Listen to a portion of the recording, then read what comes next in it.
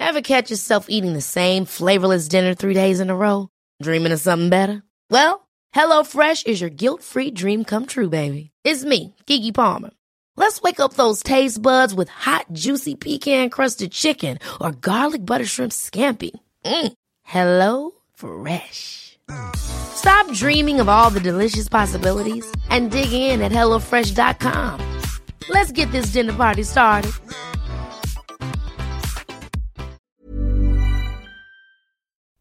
Never Strays Far is brought to you by Chapter 3 and the Roadbook Cycling's definitive almanac. You can buy the very few remaining 2018 and 2019 first editions as a special bundle price for just £55 by visiting www.theroadbook.co.uk. And if you enter the discount code CLASSIC, we'll throw in a free musette, and they're very beautiful, worth £7.50 with every order. And Chapter 3, the brand I created, founded in 2015, and it's something that I've always wanted to do, is bring to cycling a more creative individual style that isn't just based on one discipline, but multi-disciplines. And we're on the journey, and I hope you'll join us. Go to chapter3.com and see what we've got. There are lots of stories, there's products, there's everything we hope that will help you find your next chapter in cycling.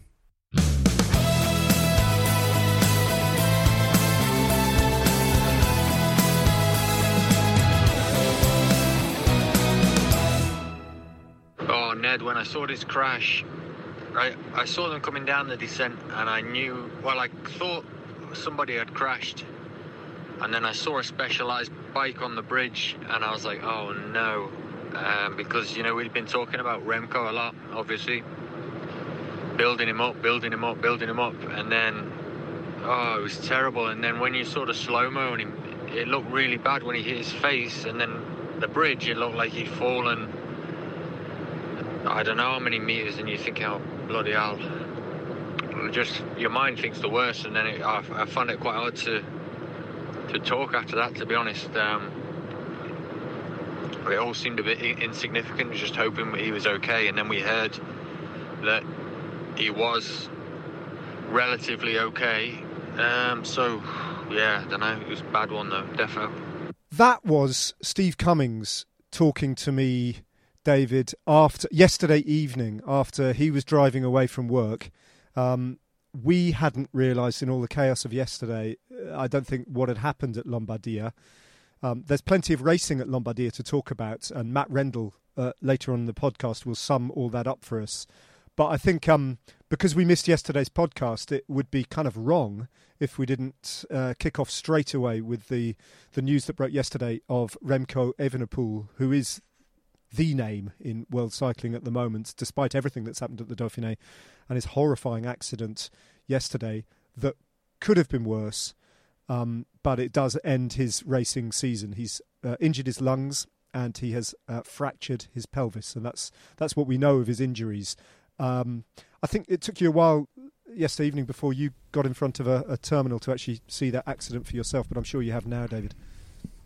Yeah, I to be honest, I only watched it once, literally just once on social, because I was like, ugh, and because it was so far away, and then it felt quite voyeuristic. And I'm so pleased. At that point, I think I was aware that he was okay. But watching it in the moment must have been horrific, because all you could see from that helicopter shot was that he was going off a big bridge with a huge vertical drop where the tree line was actually almost below the bridge. And you know, I think you're right. I mean, I think it could have been worse, but at the same time, I think to rephrase that, the crash itself could not. It would be very difficult for it to have been worse. I don't think he could have been luckier, because that was, geez, you see what I mean? It's just, I think he's so lucky, because to do, if whatever it is, I mean, I hear 10 meters or something. I mean, that's a big drop at any consideration. But in a race at that point where you've got no control of the fall, he could have landed on his head, could have landed on his feet, could have landed... I mean, he seems to have landed in the perfect way for such an imperfect fall. And, God, he's lucky. Yeah, he is. It's the second big crash to befall that team with a pair of their absolute superstar riders. And Fabio Jakobsen, of course, continues facing much more serious injuries, actually, to rebuild his career. So Remco Evenepoel will be out clearly for what remains of 2020, which is a massive shame. He was one of the stars who was going to the Giro d'Italia, was probably going to win the Giro d'Italia, let's be brutally honest about it. But, other names emerge, and that was precisely the story of the Dauphiné, wasn't it? I mean, day by day, it just got more and more attritional, and in the end, kind of last man standing, but in the most thrilling manner imaginable. Yeah, I mean, I think after yesterday's stage with the young German and the way that unfolded, and there were numerous crashes similarly, but they've now been grossly overshadowed and rightfully so, I think. Although it is kind of starting to become a little bit too common occurrence, what's going on at the moment. And, it's probably a few things, and we spoke about it off air before we commentated today. It does seem we've not been watching racing for a while, and a good few months, and then all of a sudden we're getting this entire season kind of crammed into a very small amount of time, and it's almost like we're getting kind of cycling on speed in more way in the sense that everything's happening at once. And I think a lot of these incidents do happen throughout a whole season, but they're spread apart and people kind of come to terms with it. But we're seeing it all happen kind of at once, and you would have to think that it just goes to show how bonkers the sport is and how absolutely insane it is. And it's always like this. It's just we're getting to see it all happen at once. And it's a little bit shocking and eye-opening, and it's very intense. And I for one, before thought, well, this is going to be really a good case study to see what it's like having a kind of a condensed calendar. And I'm beginning to think maybe it's not such a good thing, because I don't think any of us can handle this much emotion and drama and near tragedy all happening at one time. I'd rather it was spread out throughout the year.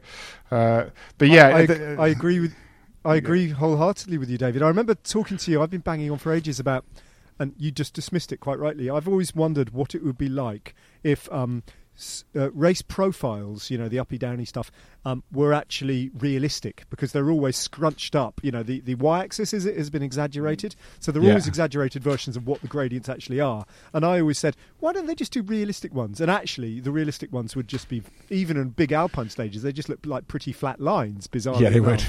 Yeah. But this is like 2020 is like a race profile that has been scrunched into absolute exaggeration, isn't it? Like you sometimes get on actually, if you go to the lesser races with respect to them, sometimes the race manuals print profiles that are grossly exaggerated. Yeah, they do. and it's a bit like that in 2020. And the Dauphiné was just like that. 5 summit finishes. It came to an end today without Primož Roglič, who... It was an interesting one, because we don't actually know what, apart from road rash, which you pointed out yesterday from his high-speed slap down, we don't actually know if he's injured beyond that. And normally you wouldn't expect the yellow jersey of the Dauphiné, which is a big race, to climb off with victory within sight. That's a pretty unusual thing, unless they've got a really good reason to. Yeah, I think it's quite a bold move, and I think in the sense that it didn't appear that he had any serious injuries. Otherwise, we'd have heard of him going to hospital, getting X-rays, etc. last night if that was the case. I think it's more a case, as we saw with Egan Bernal yesterday, not starting, and kind of my theory being that he was in a bit of a descending spiral, overloaded with training and racing, and just needed a break. And because we're so close to the Tour de France now, they're already, even if you're your best form and you're beginning a totally controlled taper, this is when it starts. Now, this isn't a controlled taper anymore. They're getting an extremely hard race. Egan Bernal's getting tired, rightfully so, because we don't know all the work he's done before and travelling. And then Primož Roglič had, even though it's a road rash and it's taken the whole side off, his whole left side skin off, if you like, that's a lot for your body to recover from, even if he can still win the race today. So that would have been probably, if he had done that today, which no doubt he probably wanted to, he would have won the race, but it would have delayed his recovery by another 5 or 6 days with the actual injury. And I think it's taken a lot of confidence and belief and commitment for his team bosses to make him believe that the Tour de France is the only thing he's focused on. Don't start today. You need to go and rest and recover and win the Tour de France. You don't need to win the Dauphiné. You win the Tour de France. Stop. And I think that's the right thing to do. And any other sport, that's what they do. It's like we kind of forget in cycling that you're supposed to carry on even when you've got these injuries. And whereas actually, you should consider actually the big objective of the Tour de France, and that's huge. And it's very right when you've had a crash like that to not start the next day. And so I think maybe it's quite grown up, and it's not something we're very used to in cycling. It's not sentimental, is it? It's No. It's very pragmatic, and it did expose the race to the unusual sight of the final stage not having a yellow jersey in the peloton, because Thibaut Pinot assumed control of the general classification but didn't wear the yellow jersey, which is a very honourable tradition in cycling. I remember there was some controversy in 2003 at the Tour de France when Armstrong, I think for the first time in his 7 wins, I think at the prologue he refused to start the prologue in a yellow skin suit, in the yellow jersey, which I think up till that point, I think I'm right in saying, David, was the tradition, wasn't it, that the Tour, Yeah, it was. the returning Tour champion would start in yellow. And I think Armstrong made a point of saying, I need to earn it first. I need to earn that race lead, and Pinot did the same thing today, quite rightly. But the absence of Roglic just unleashed chaos onto the race, because Jumbo-Visma no longer had a GC game to play, and so everything was suddenly possible. And in the podcast that didn't exist yesterday, our 2 attempts to record it, we spoke about the profile of today's stage, Medvedev to Medvedev, and we said there are multiple opportunities to attack, long range, medium range and short range here, around every corner. And the removal of Roglic just kind of unleashed the demons onto the race, didn't it? And for the first, it never calms down, which is really refreshing. Sometimes, you compare cycling as a global sport to other sports, and people say, but I think it does more harm than good to sometimes see the entire 5 hours of racing, because there's so many periods where nothing much is happening. And my counter to that is, there will be one stage in 5 will simply never calm down. And you want to be there to see it. So it was enormously frustrating that we were just reading, first of all, 15 riders getting on the first climb going clear. Then 23 riders containing all the hitters, and Pinot always there going clear. Then 19 riders with 2 out front, and Julian Alaphilippe and Pavel Sivakov. And that was roughly when we joined it. But so much had happened already before we got live pictures. Yeah, I mean, it was one of those stages that you dream you had the coverage beforehand, because it did appear like it was a one-day race, but a crazy one-day race, because Roglic not starting turned the race upside down. Up to this point, Jumbo-Visma have been so strong that they could control at any moment and with complete dominance. And I think the peloton had fallen into that kind of habit, and that becomes a tactic that almost becomes overarching. So everybody bases their tactics on that. And that's what the team meetings would have been last night and this morning, because nobody would have known Roglic not starting until they got to the start. And that in itself turns the race upside down, because all of a sudden you're like, okay, we need to rip up the tactic book. We're going to have to do this completely differently now, because it's FDJ that are going to have to control it, and they're not going to be able to control this race. And all of a sudden, a lot of people who thought they weren't going to win GC or weren't going to win the stage suddenly were like, oh, we can win the GC, we can win the stage. And so everybody was on the attack. And it was, by the time the coverage started for us, about 2 hours from the finish, it was just all leaders left. Oh, and Wout van Aert, obviously, and Julian Alaphilippe and Sivakov off the front, and Sivakov doing exactly the same, kind of a rare opportunity for Ineos riders, just as it would have been for Jumbo-Visma riders today, is to go on the attack to win for themselves. And they did a really cool job, I think, Team Ineos with Sivakov, and also all the teams. I think it was a brilliant race, but it looked horrifically hard. I mean, everybody was just on their hands and knees. You could see it.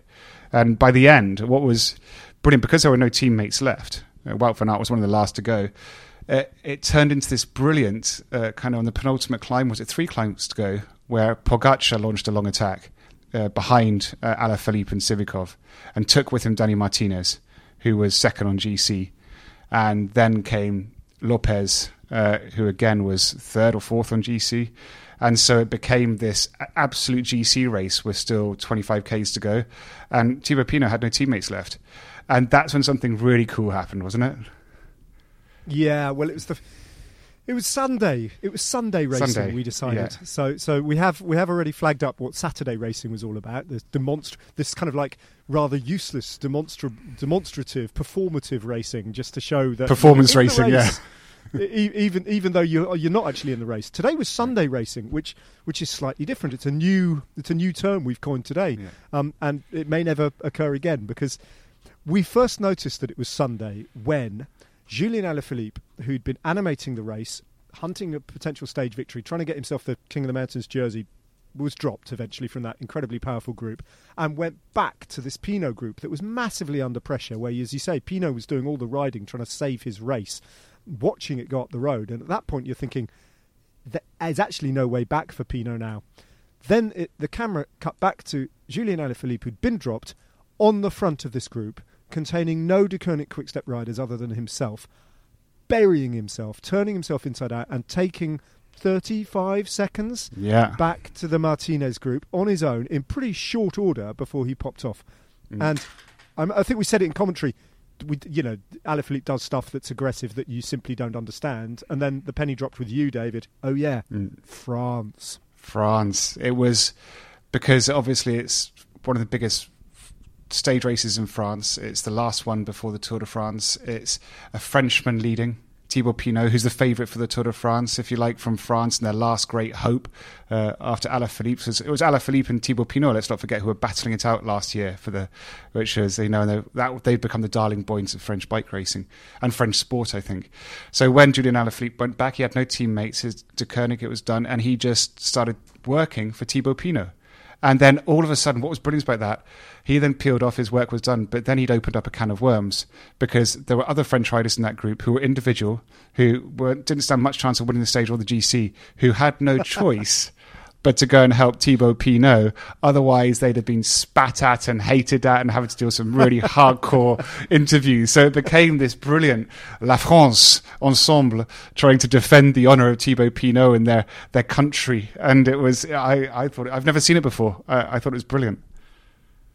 It was like Thomas Voeckler, who's the national coach, was in their ears, as if he'd Completely. appeared in a tricolor kind of like team car behind them and was calling the shots. Yeah, the other riders you talk about were the French national champion Warren Barguil, whose team leader Quintana was one of three big names who weren't in the final mix today and just dropped out of contention. Quintana, Richie Porte, and Mikel Landa, all of whom coming into the Dauphiné looked really good, and in fact during the Dauphiné for the most part had looked really good. So they were the older citizens, if you like, the more experienced riders who really, really suffered today, and that's not great news for any of them, I don't think. Meanwhile, at the front of the race, because of the renewed hope, and then Pinot, who looked really, really kind of like on the back foot, suddenly got his second wind and just got that. We've seen it before from him, haven't we? That absolute determination not to let this slip through his fingers, and he just tortured himself to try and keep that gap pegged back. But Martinez was on a better day. Sepp Kuss then attacked for the stage win and was never really seen again. That was a brilliant attack, and the moment he definitively went, you thought, that's probably the stage gone. Martinez playing a GC game. He'd already disposed of his nearest rival, Miguel Angel Lopez. He was holding Pinot, and he was never less than about 20 seconds down in the virtual general classification. And from that moment on, by the time they got to the airstrip, Martinez clinched by far the biggest win of his career. I mean, the general classification of the Dauphiné, ahead of the names, he's just huge. 24 years of age, the Colombian. We're used to talking about Egan Bernal. We're coming to terms with talking about Ivan Sosa. Sergio Higuita is one of the most promising riders. Nairo Quintana has been there or there. Rigoberto Urán, his teammate, is still... But, the well of talent shows no sign of drying up, and Dani Martinez is right in the mix now, and be very interesting to see what EF Education First do at the Tour de France, with assuming that Higuita can recover from his injuries and go again, because they're a very, very, very dangerous team, and that was a worthy winner. Completely. And I think, and behind that, I just like to reiterate again Sivakov, who was in that break with Alaphilippe so long, crashed in the descent, but then just kept attacking. And then riding ludicrous. He finished third on the stage, didn't he? Is he third or fourth? Yeah. Which fourth, I think. Yeah, fourth in the end. Yeah, I mean, that was just a stunning ride, and that will give hope to Ineos in the sense that they've done something right with the training, and the data is right somewhere, and he's come good at the end, so that's good. But yeah, I think, as you say, regards EF, they've got a great team, a very climate team, but it's all slightly overshadowed, I think, by Jumbo-Visma still, because the one day that Sepp Kuss has given his license to kill, if you like, he kills it. And that's very few riders can pull that off. All right, listen, we're going to keep this relatively short today because you are very early in the morning. You're getting on a flight to the United Kingdom where you're going to have to begin your quarantine time flying from Spain. Annoyingly, there are 13 days in between the end of the Dauphiné today and the beginning of the Tour de France. So it may well be that we'll be doing a bit of virtual commentary at the beginning of the Tour de France, but you are joining us all in the UK. I will be nearby. For that race. Yeah. Eventually. So we'll have to wrap it up because you've got to go and say goodbye to your family and read Harry Potter and all that sort of thing. Let's just very quickly though, before we do, let's hear from Matt Rendle because ordinarily this race would have been the focus of all our attentions. It's normally the final and fifth monument of the season and occasionally gets a little bit overlooked actually because it is always in autumn and it's a wonderful, beautiful race that doesn't get the attention it deserves. So let's give Lombardia the attention it deserves and hear from Matt.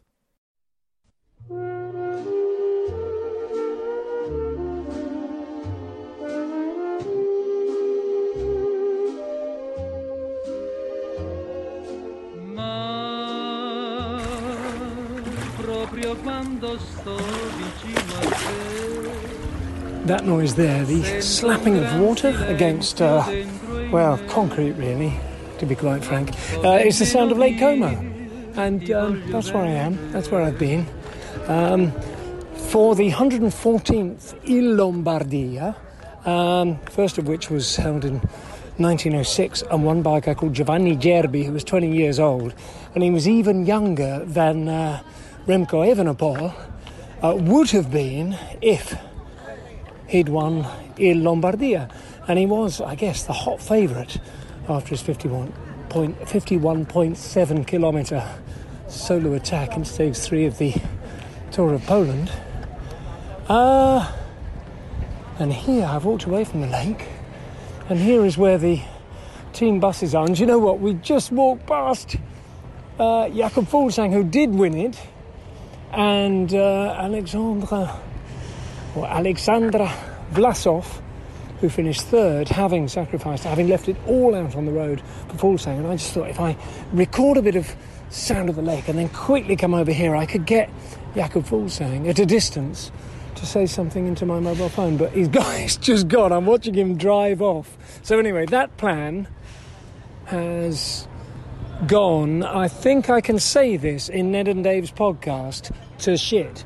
So I'll give you a summary of the Il Lombardia, and the summary is 231 kilometres, the first ever edition that's been held in the middle of August instead of the race of the falling leaves at the end of the year, and the 15th of August itself, i.e. the big bank holiday, the Ferragosto in Italy, and it was very hot, as you can imagine, never dropped below 30 degrees C.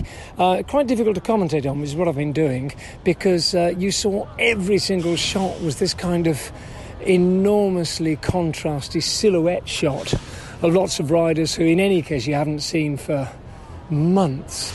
But it's kind of, sort of, my favourite race, although every time I say something is my favourite race, I think of another race that's also my favourite race, or slightly more, or something Strade Bianche or whatever. But anyway, it is one of my favourite races, and it was magnificent.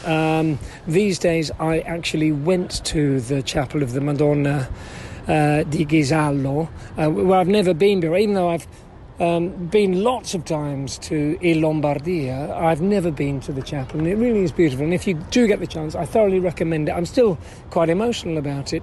48 or more hours since I was there, and that is where the 11-man breakaway from the morning was caught. I won't run through the names, A, because I can't remember them, and B, because it pisses you off slightly. You spend all morning, 11 guys, better get all my notes together so that I can talk at detailed length about, Emmanuel Morin of Cofidis, who's, the least likely man in the race to win. But either way, just as we came on air, the peloton led by Dries Stevenens of Taconic Quickstep with Remco Evenepoel on his wheel caught the 11-man breakaway, and there was no need ever to mention them. It was as if it had never happened.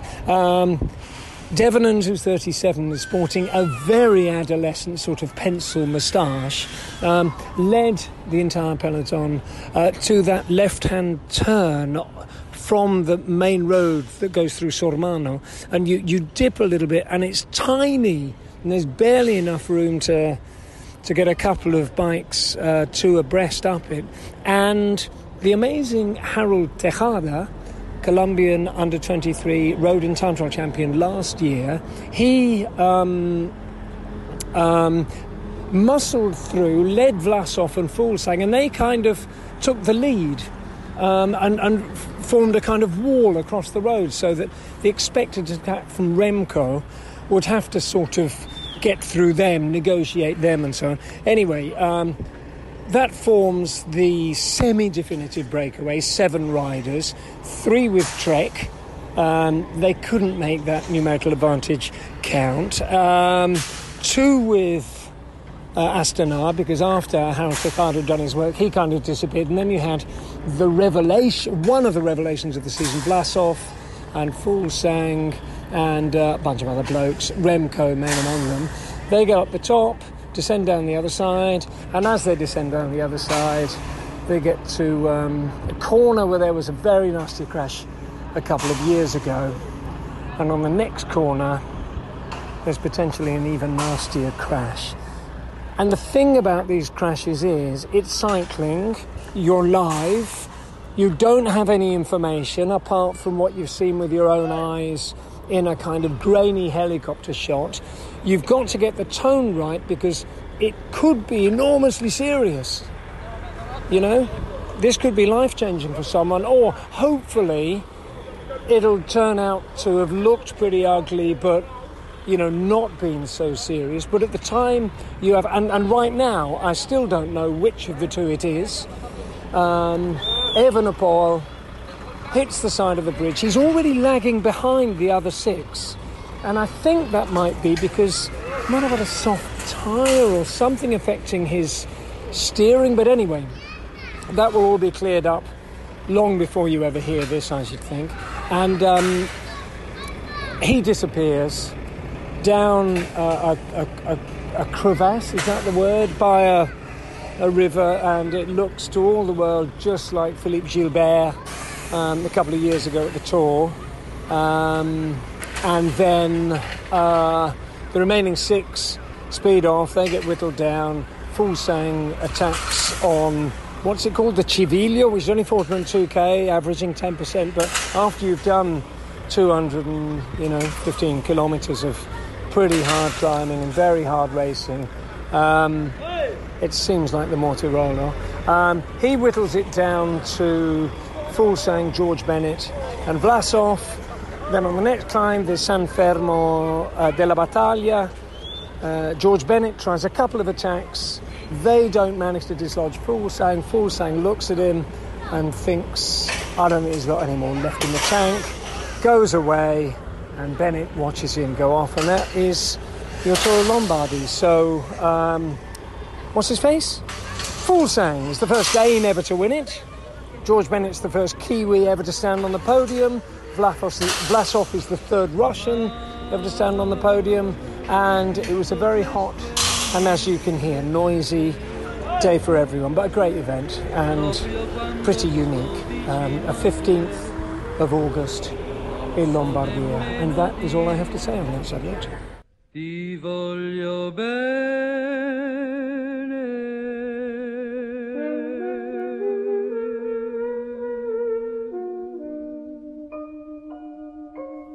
35 years of age, Lombardia goes to Jakob Fuglsang. He adds Liège-Bastogne-Liège. He adds Lombardia to Liège-Bastogne-Liège. Yeah. I mean, I actually watched. What I did is I kind of fast forwarded through the last 15Ks of Lombardia, and would just pause when the moves happened. And when he went, oh wow, was he strong? I mean, it was incredible. I mean, George Bennett did a fantastic ride, but the way that Fuglsang was riding, I mean, he dominated. And he's another. We kind of don't mention him for the Tour de France because it seems to always go slightly wrong for him. But it would be crazy to write him off regards GC at the Tour de France as well, I think. Yeah, he may be focusing a little bit more on the Giro. We'll have to see. But another rider of note who was in that final trio of riders with George Bennett was Alexander Vlasov. Now without Remco Evenepoel at the Giro, watch out for Vlasov. I think he's worth a podium potentially, and may even do something ridiculous at the Giro, because he's no longer the Russian champion. They had the Russian national championships today, by the way, as well as the Tour de Wallonie, which was won by Caleb Ewan. And so some other Russian dude is now the Russian champion. I can't be more specific than that. But it's no longer Alexander. Thank you, David. It's no longer Alexander Vlasov. All right, so I've got another little package to run before I say goodbye to you, David. It's my little guide. Yeah, lovely. It's my little guide to... It's quite badly produced, actually, with hindsight. And lovely, that's good. A lot of the things that I've said are already 24 hours out of date. And given the way everything is changing as quickly as it is, just when you hear the bits that are a bit wrong, just pretend you haven't heard them, right? I think in particular there's some stuff in there about Lander and Port, which probably isn't quite right anymore. But here's my little guide. Never predict. Yeah, just forget those bits, right? Here's my little guide that I recorded yesterday about how lockdown has affected various riders in the peloton.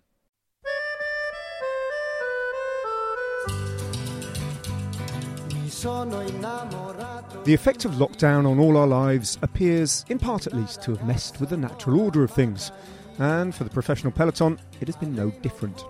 For every rider who's been able to discover some sort of annoying inner calm, focus and method, moulding and remoulding their physiologies and psychologies with distant and unknowable targets in mind, there have been another 10 who appear to have frittered the time away on watching a box set of Ozark in their pants.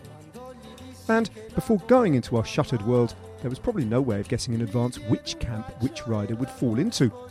So here's a tabloid-style and thoroughly unsatisfactory guide to the most notable lockdown losers and stay-home heroes that I've been able to observe from the torrent of televised racing since it all rebooted and we were able to consume it all again, in our pants, like that box set of Ozark.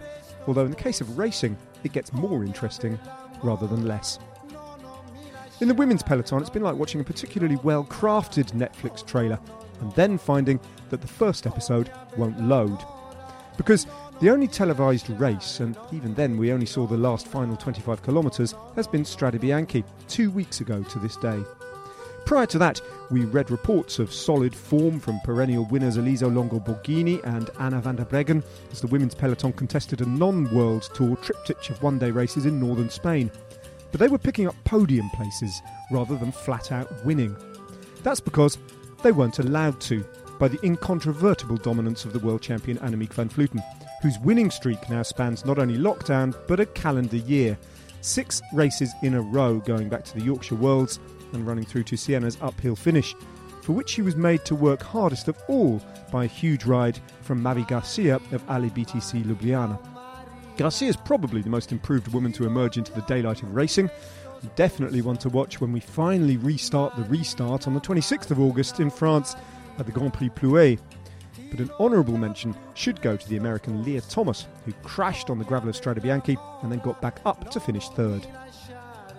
With the men, there are 2 slightly backfiring superstars to observe, both scratching around to remember what it was they used to do with such consummate ease before COVID messed up their lives, though they're at very different points in their seasons, let alone careers. Neither Mathieu van der Poel nor Peter Sagan have quite got to grips with the new normal yet. In the case of Mathieu van der Poel, his 3rd place at Gran Piemonte suggests he's knocking on the door, whereas in the case of Sagan, 2 4th places at Milano-Torino and Milan-San Remo are suggestive of a rider hanging on to form like muscle memory, rather than building sharply towards another peak. Who knows? Their class will surely out at some point in the future to come. Likewise, a few GC and climbing riders appear to be finding life on the open road a little less comfortable than a few months of turbo training. It's clear that Chris Froome's in that category. The small matter of shattering his leg a year ago may be playing a minor role in his travails, but I'd add slightly underpowered 2020 versions of Yates A and indeed Yates S into the mix, Thomas G, Kwiatkowski, Castroviejo as well. And Egan Bernal looks shaken, bruised, stirred and out of the Dauphiné. It's all a bit surprising, really. Even Nairo Quintana, who started 2020 in such sparkling form, looks like he might have spent a bit too much lockdown time wandering into rooms and then forgetting why he went there in the first place. And TJ Van Garderen is still infuriating me for his many admirers, TJ Van Garderen. And young Tadej Pogacar has had to watch on while Remco Evenepoel has definitively snatched his title of the world's most precocious young talent. There are plenty of riders who are holding their form just where you'd imagine them to be. Jakob Fuglsang, Romain Bardet, Richie Porte, although he's going well, Miguel Angel Lopez to name but 4, Julian Alaphilippe to name but 5. He's looking a bit tired though. Fabio Aru makes it 6. These par-for-the-course riders have emerged the other side of the world falling apart as if the world never fell apart in the first place, and what's all the fuss about? Then there are the smug few who've gone into lockdown and started to use annoying phrases like, I didn't want to say this, but I've actually quite enjoyed it. Mostly they ride for Jumbo-Visma and are called Wout van Aert, Primož Roglic, George Bennett and Sepp Kuss, ably supported by Tom Dumoulin, Steven Kruijswijk, who had to abandon the Dauphiné with a dislocated shoulder, and in a slightly do-or-die way, the rubbery form of Robert Hessink.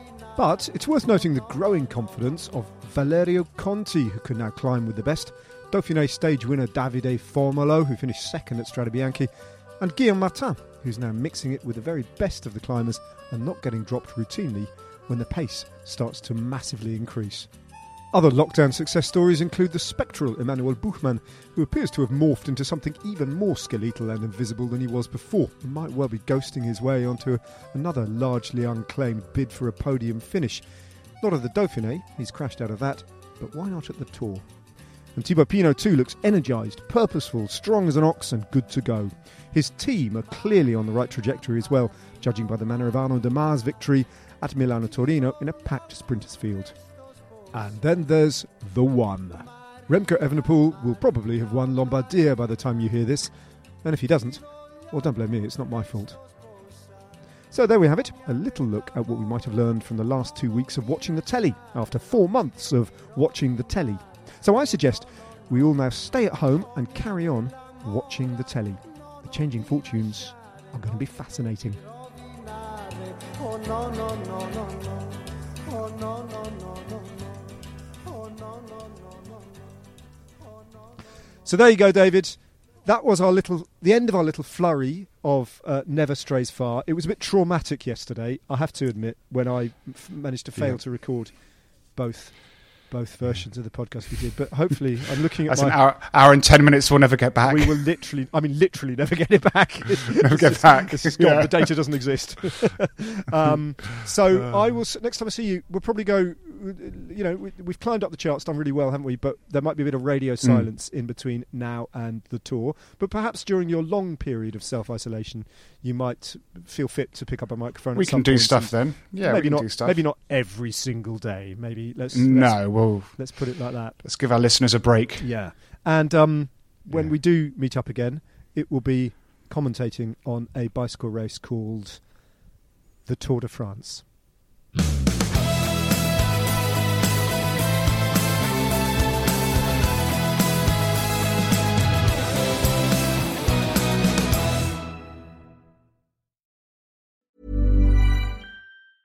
Ever catch yourself eating the same flavorless dinner 3 days in a row?